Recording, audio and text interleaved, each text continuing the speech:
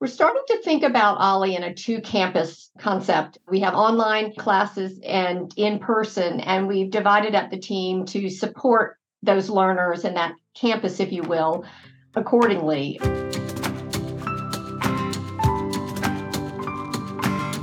I'm Celisa Steele. I'm Jeff Cobb, and this is the Leading Learning Podcast.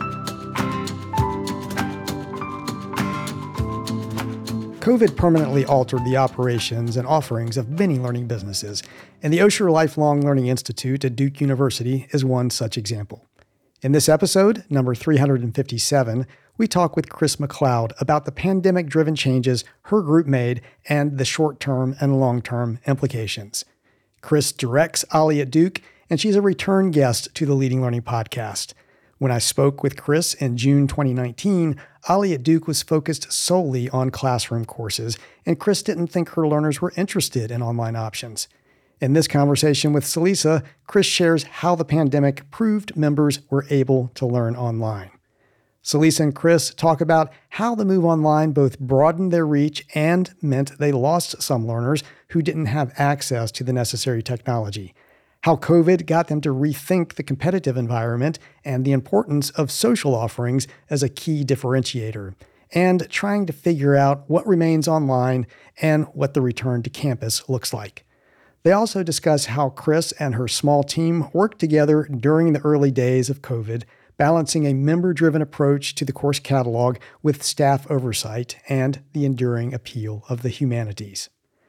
Ollie at Duke is clearly focused on non-professional lifelong learning, but the experiences Chris shares can offer insight for learning businesses of all types, including those focused more on professional development and continuing education. Celisa and Chris spoke in April 2023.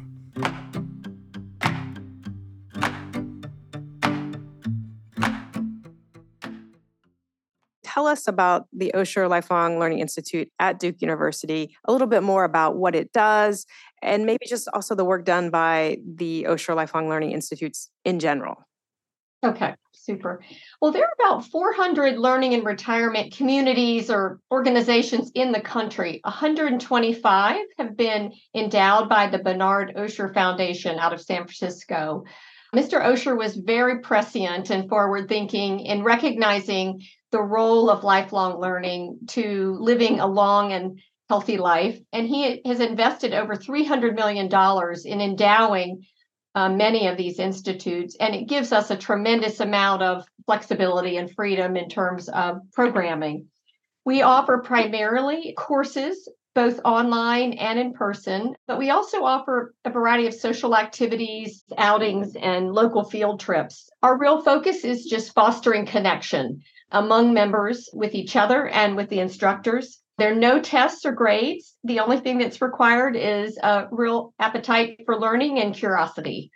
The majority of our members are from North Carolina, specifically the Durham-Chapel Hill area. There are a handful from Raleigh and the Triad. Several hundred, I would say, from across the state, and about the same amount from other states in the country. Ever since the pandemic, we have been broadcasting online, and so we're engaging a lot more Duke alumni through our marketing efforts. Well, great. And I definitely want to talk about the pandemic a little bit more. I want to acknowledge, too, that you're a return guest. You spoke with Jeff in June of 2019, and at that point, you were still pretty new in your role at Ollie at Duke. I think you were maybe just about a year in at that point. Clearly, yes. And so now here we are talking, almost 4 years later. It's probably an understatement to say that a lot has changed in that time span. So let's just go ahead and talk about how has the COVID pandemic impacted Ollie at Duke? Well, I remember talking to Jeff and him asking me about online learning. And I said, our members are not interested. And I remember thinking to myself, and neither am I. But COVID has really been a catalyst for creativity and innovation for our team and for our community. We moved 100% of our programming online within 3 weeks of our shutdown. We hosted our first short term. It was a 4-week term. We invited 4 of our most popular instructors to learn with us and jump on and teach Zoom. One couple in particular who teach a lot of history courses They had been teaching for us for more than 20 years, and we really wanted them to be models in terms of jumping in the deep end. And I think even today they would say it was quite an adventure. One of the things we were really fortunate with is we had a number of volunteers who were really dedicated to figuring this out with us. I also had a young woman who I had just hired who was previously part-time and just had a real appetite for technology. And she has led our program in just some really exciting ways and taught the rest of us how to use Zoom. Within the first 3 months of being online, we trained over 1,500 older adults just how to use Zoom. We were having these kind of open Zoom basic sessions early on because we felt like we wanted everybody to just learn how to get on it. We were probably 10 days ahead of most people when we started doing this. So every single time we did a session, we learned something new. I remember one of our volunteers, Howard Coslow, who helped us initially with Zoom and throughout the first 2 years, but he trained us how to use Zoom on a desktop. And then when it was over, he said, now we need to develop directions for how to, use Zoom on your iPad, on your iPhone, on an Android. And some were even showing up on Kindles. And I just thought I was going to lose it. So here we are, 3 years later, and it's just amazing how much the world has changed. One of the things I think I'm most proud of is we've really developed an online protocol for how we run our courses. Every single one of our courses has an OLLI staff person that provides technical support for the instructor. And most of our courses have a moderator that supports the instructor by reading questions in chat or calling on people in the order in which they raise their hand. So we're really recognized by our members and by other OLLIs for our courses are very orderly. There are not a lot of disruptions, not a lot of dog barkings or husbands or wives yelling in the background. So we had lots of that early on. And so I'm really proud of our team. The other real big change for us is before COVID, we were offering in-person classes in 23 different classroom locations across 4 counties. And now we're only offering classes in, one main classroom facility and 2 kind of, I would call them more sponsor sites. But as a result, we're now able to, serve a much broader spectrum of the older adult community. It always troubled me that even with as many locations as we had, we could still only serve those who could get in their car and drive. We knew there were caregivers at home. We knew there were people who had issues with sight or hearing that we had difficulty, accommodating.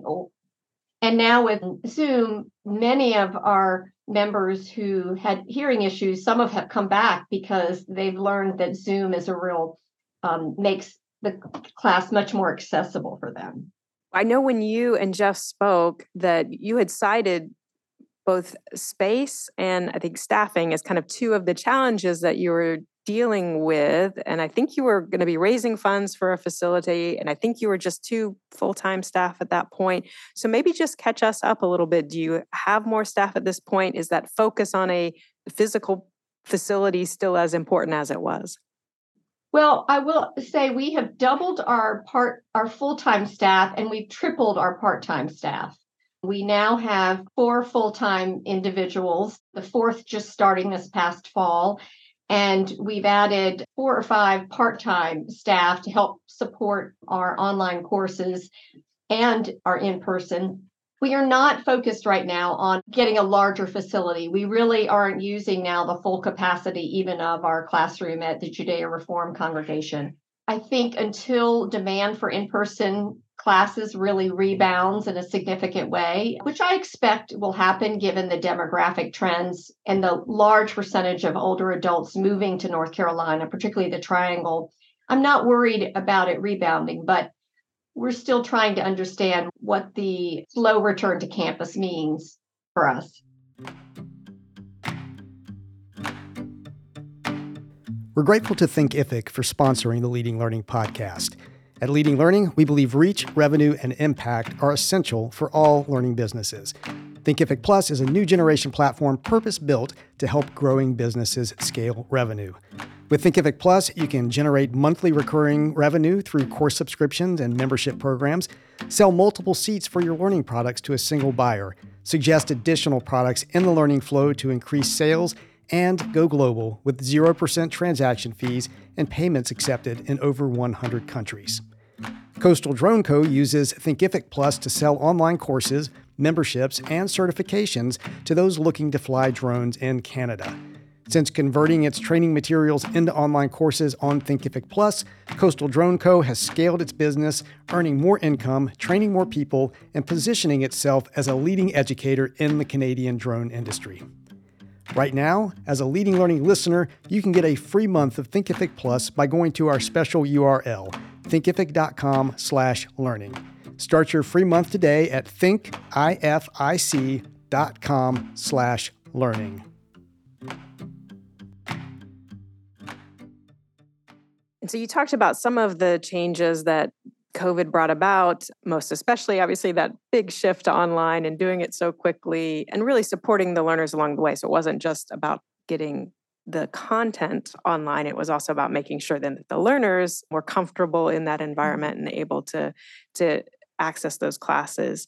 So when you kind of look at what changes you made related to COVID, which of those pandemic changes are you rolling back and which ones are keepers that you're going to maintain as you move forward? Well, I would say we're rolling back almost nothing. I mean, right now, 2/3 of our enrollment is online every term, and that's been pretty consistent for at least the last year or so. We feel like we've all developed a great deal more confidence, just technically in general.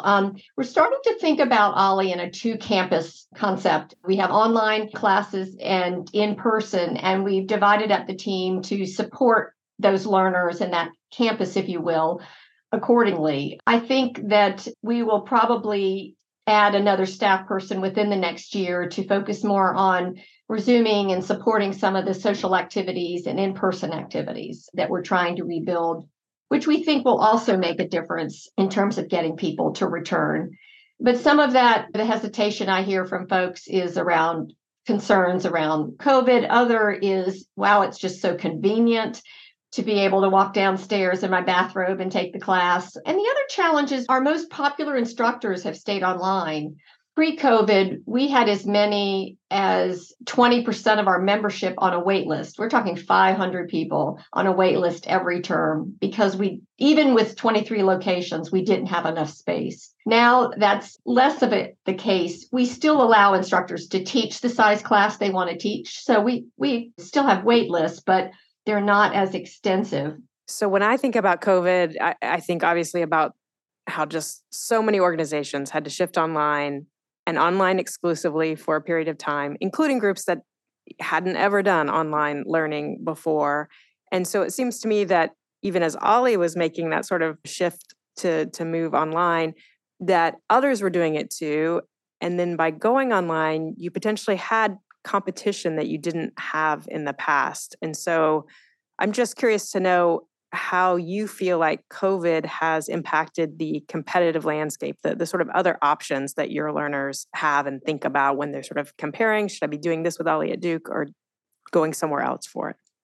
It's an excellent question. From the very beginning, that was on my mind because I had taken a Coursera course. I'd been a part of other online communities, a meditation community and others. And so I was familiar with, at least in some cases, some of the higher production value. Many of our members have taken the greatest courses, which are not live, they're asynchronous, as they say, but we really tried to focus on engaging our members in conversation before class, getting them used to speaking up, that type of thing. And so what we did last spring was we invested a lot of time in putting together a very extensive member survey and a series of focus groups to look at what do they value and appreciate most about Ollie classes? Are they taking courses elsewhere?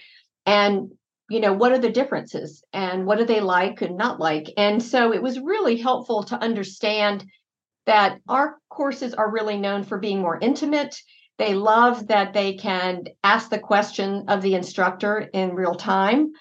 They appreciate that we're still doing recordings. They're not as high production value as many of the others, but They feel like they don't miss out when they have a medical appointment or something that might interfere.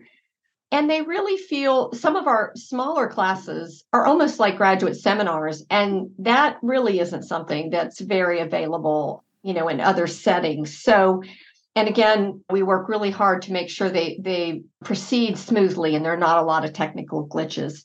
There were a handful of folks, I would say maybe 25%, who were taking courses on at least one other platform.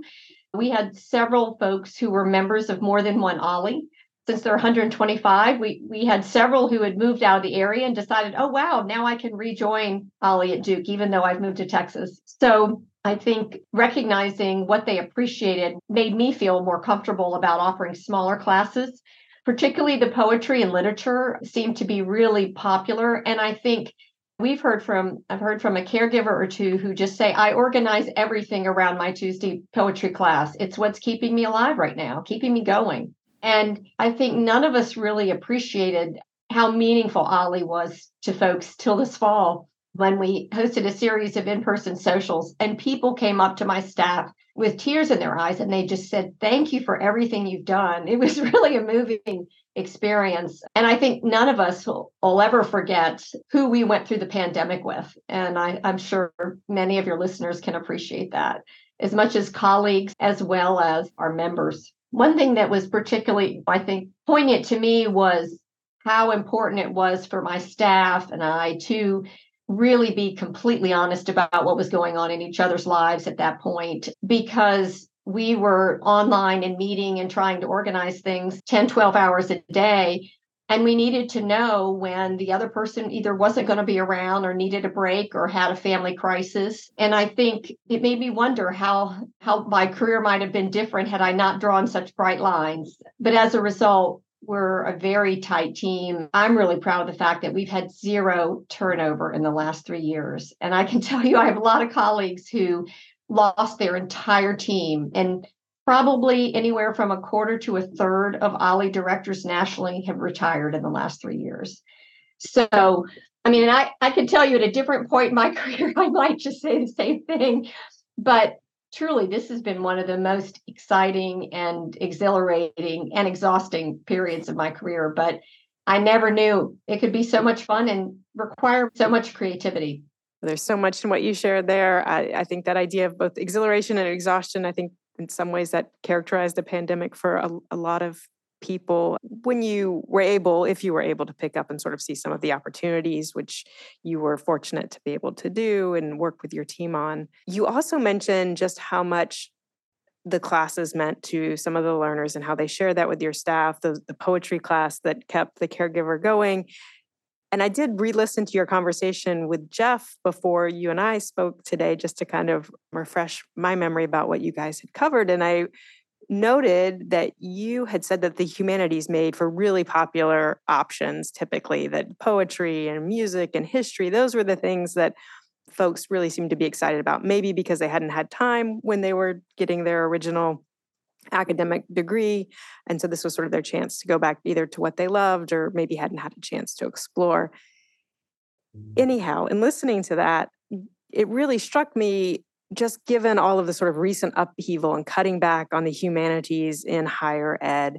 So I'd just be curious what comments you might have or thoughts you might have on what that current higher ed cutbacks in humanities might mean in terms of what lifelong learning looks like in the future. Well, I think the reasons humanities is so popular among our demographic is because many of them went to college when, you were supposed to do sciences. I mean, my father did not take a single humanities class. That was back when you could do that because he was pre-med. And I think those who either were afraid to take them because of grades or because they had so many core requirements, I think our members' humanities still remain very popular among our members. The other thing that's been interesting is I was listening to the Coursera CEO speak the other day on the Coursera conference. And, Chat GPT is like all the rage. And I remember as recently as 3 weeks ago, okay, I'm drawing the line there. I am not learning about that. And then I'm listening to him talk about how he uses Chat GPT as a thought partner in his writing and how he uses it to organize concepts and ideas. And he said, no matter what we do online, it's still important for people to be able to think critically, that there's a huge potential, and it's already happening, that this type of thing will be used to manipulate and in some really evil ways, but that the importance of thinking, writing, and communicating are going to always be important in terms of leadership and connection with each other. The other thing that was really interesting, too, that I think may not have happened but for COVID was during this racial reckoning that with the George Floyd murder and several of the other protests that were erupting all across country, our members had a tremendous curiosity and interest in learning more about that. We were fortunate to have recruited some amazing instructors who had friends and family members share first-person narratives of their encounters with law enforcement and their career, and of growing up in the Jim Crow South. The first woman PhD, different experiences. We had one particular program where there were 3 African American men who were interviewed, and they were among the first at UNC, Duke, and NC State. And I think I'm not sure our members would have enrolled and shown up and sat through some difficult conversations had they not been able to do so from their own home, where they felt a degree of safety and protection, if you will, a little bit more from the discomfort. I will say we didn't do a very good job of giving them time to process what they were hearing.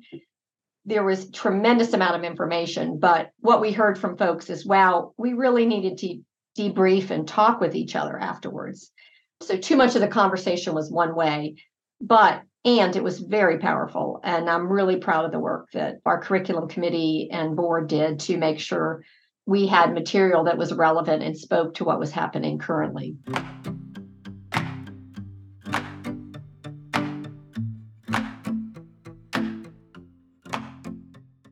Well, that makes me want to ask a question about how do you typically approach making determinations about what goes into your portfolio of offerings, and then what stays, and then what gets cut or what gets modified, as you're saying, to potentially add time for more of that debriefing and processing? Well, I'd say, Ollie at Duke, we're among the oldest and actually among the 10 or 12 largest Ollies in the country. But we have a history of our curriculum being curated by a group of volunteers. I would say when I joined as director, that was really uncomfortable for me. But I really tried to respect the process, and I would put new instructors in the pipeline to be considered. And of course, many were considered and engaged and taught during those first couple years. And that practice continues. We do have a curriculum committee of 12 area chairs that oversee courses in different subject areas. We've had an amazing volunteer, Beth Anderson, who's been our curriculum chair for the past 5 years, who's stepping down the end of June. But during COVID, I felt like we needed to have a little more staff time and focus on developing our curriculum. We were inadvertently finding some gaps. I think there's certain courses we need to teach every term. Memoir, courses around, we have a couple courses on legacy, writing a legacy letter, end of life courses that speak about how to manage and be a healthcare advocate for yourself or a loved one. And I think just because of supply and demand, we didn't always have those courses. And so I think given that we're broadcasting from Duke's campus to across the country, in fact, across the world, that we need to make sure all of our courses reflect the values and brand of Duke University. And I think that will be best done by a staff person in partnership with our volunteer committee. It's very important to have a member voice in curriculum. But what I began to appreciate is we were only teaching courses that reflected the instructors who showed up and wanted to teach, right? And now we need to make sure there's certain courses that are covered every term. So whether you want to take the view of history going back since you talked to Jeff, so roughly 4 years ago, or going back to COVID, but, in those last sort of 3-4 years, a lot's changed. There's been the pandemic, there's been ChatGPT, as you just mentioned. There's been the racial reckoning in this country. Maybe there are other events that will sort of pop to mind for you when you're thinking about your learners. But given that sort of time span and what's happened there, Do you think anything is fundamentally different about what your learners need and want now than it was in the past? There's an enormous shift going on right now. Sadly, with the transition online, we lost hundreds of members who couldn't make the transition. They either didn't have the equipment, they didn't have a camera on their laptop. I was shocked to find out how many people were registering for courses on their phones. We have a number of people who take OLLI courses on their phones. They may be, relatively technically competent, but they may not be able to go out, buy a laptop and have it all set up and run, or have a son or daughter around who could help them do that. So, I would say I lost a lot of sleep over that initially, but we had no choice but to kind of press forward. I think our members are younger and more tech savvy. We used to get a lot of complaints about our registration process, and now I get none. So I think there is a shift to younger members. But I think the biggest shift that I'm noticing is what our members are looking for. Early on, most of our courses were more traditional lecture of the expert and the sage on the stage, so to speak. And I think our members are expecting more interaction. They have always had a tremendous amount of expertise that they bring and life experience that they bring to the classroom. But there's a much higher expectation that will be acknowledged and incorporated and invited to add to the class discussion. Our members right now, there's a 50-year span between folks in their late 40s, I would say, all the way to the early 90s. I talked to a couple folks who were getting Zoom set up for their parents in their, late 80s, and one woman who was 94. Her daughter registered for her, but would get it set up for her. And so that's a pretty broad range to try to figure out what are they interested in learning. So I think we feel really challenged by that demographic spread. And frankly, my staff ranges from the mid 30s to the late 70s. So we're our own experiment. I would say that we all communicate really well and get along. And I think there's a lot of mentoring, two-way mentoring going on. But I never really thought about it as an issue until you start reading all these articles about okay, boomer, and the rivalries between generations. That's just not been my experience at Duke or within our membership.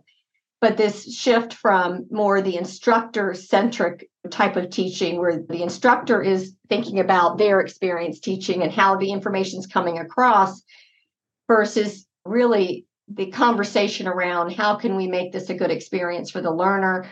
What are the different learning styles, and being more respectful of that. So that's something that we're also grappling with. And I think we have a little bit better mixture, but still, I would say at least half of our classes are taught by faculty who retired within the last 10 or 15 years. And so, they teach often in a more traditional way. Not all, but many do. That harkens back to what you were saying about competition. And I think you have acknowledged and recognized that one of the strengths of OLLI at Duke is this personal connection. It's this chance to talk with the others in the classroom, to ask questions of that teacher, that instructor who is that expert. But it sounds like you're sort of recognizing that really where you particularly excel is when it's not just that lecture, it's the other aspects, the other pieces of it as well.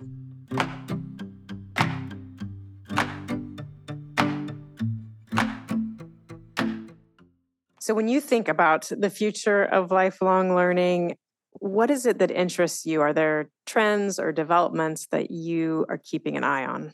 Well, to me, one of the things that's really exciting is the degree to which we're engaging Duke alumni. We've been able to basically, through email 25, 30,000 Duke alumni every term. And when we first did it, I was literally terrified because I had no idea, are we going to get 20 members or 200? And honestly, we started out with a much smaller list because I just wasn't sure what the conversion rate might be. And I couldn't afford to overwhelm my staff. When we first started doing it, we would get anywhere from 50 to 75 new members. So it was a pretty strong yield. Again, I'm not sure I haven't been able to look at the data long enough to see, are these folks transactional? Were they just around during COVID, or have they stuck it out? Because our in-person members The average tenure can be anywhere from 5 to 20 years. But my bet is it will become more of a transactional type of membership for folks. We're going to be working really hard to foster a sense of community and belonging. I hope down the road to be able to do some in-person events with some of our online instructors to put them on tour, if you will, let them meet some people in other communities, particularly in North Carolina, and then see if we might engage folks online. I think I'm really interested in how our courses are taught. I think that's something that will evolve over time. I think, to me, one of the things that's most exciting is our division has just joined with another division on Duke's campus called Duke Learning and Innovation, and they have been helping faculty teach more technology-enabled, learner-centric courses. And I think we can learn a lot from them and then begin to share some of those practices with our instructors. So there's a lot going on at Duke, and we're just beginning to talk about, gosh, how could Coursera work with Ollie? Is there a possibility? Because Duke faculty are using it in their courses. And, there are a lot of opportunities to experiment. And so this is the Leading Learning podcast, which means one of our questions that we like to ask of all guests has to do with your own approach to lifelong learning. So would you share with us a little bit about what habits or practices or sources you might use for your own ongoing learning, whether that's professionally or personally? I would say one of the benefits of the last couple of years is early on, before we could add part-time staff, all of us were doing tech support for our classes. So I sat in more Ollie classes in the first 2 years of the pandemic than I'd only sat in 2 classes, like one time here and there before, because things were just so busy. But I really believe a lot in storytelling. And I think hearing the power of the first person narrative is really very compelling. So I really enjoy the TED Talks, listening to people who've done amazing things, courageous things, talk about their experience. I did take some LinkedIn learning on a few things on managing a remote team. I think we fumbled through it. And usually when I watch those things, I'd always learn something, but I always ended up feeling like, we did pretty well for not knowing what we were doing. I'm a big reader, but I would say one of the big challenges is during COVID, I found being on screen so much, mostly through meetings in the last year, I just find it really hard to read at the level and the pace I used to. So I would say I'm more likely now to listen to a book on tape or a podcast or watch a YouTube, interview.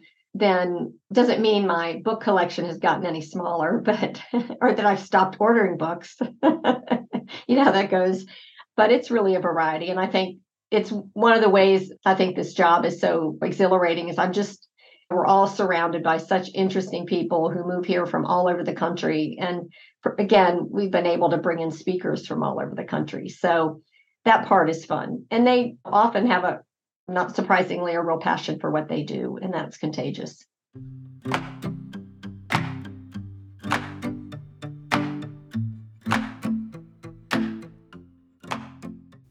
Chris McLeod is director of the Osher Lifelong Learning Institute at Duke University. In the show notes for this episode at leadinglearning.com/episode 357, you'll find a link to the Ollie at Duke web presence where you can learn more about what they do and offer. Jeff and I would be grateful if you would rate the Leading Learning podcast on Apple Podcasts or wherever you listen, especially if you find the show valuable, because ratings help us show up when people search for content on leading a learning business. And please spread the word about Leading Learning, whether in one-on-one conversations with colleagues or personal notes or on social media. In the show notes at leadinglearning.com/episode 357, you'll find links to connect with us on Twitter, LinkedIn, and Facebook. Thanks for listening, and see you next time on the Leading Learning podcast.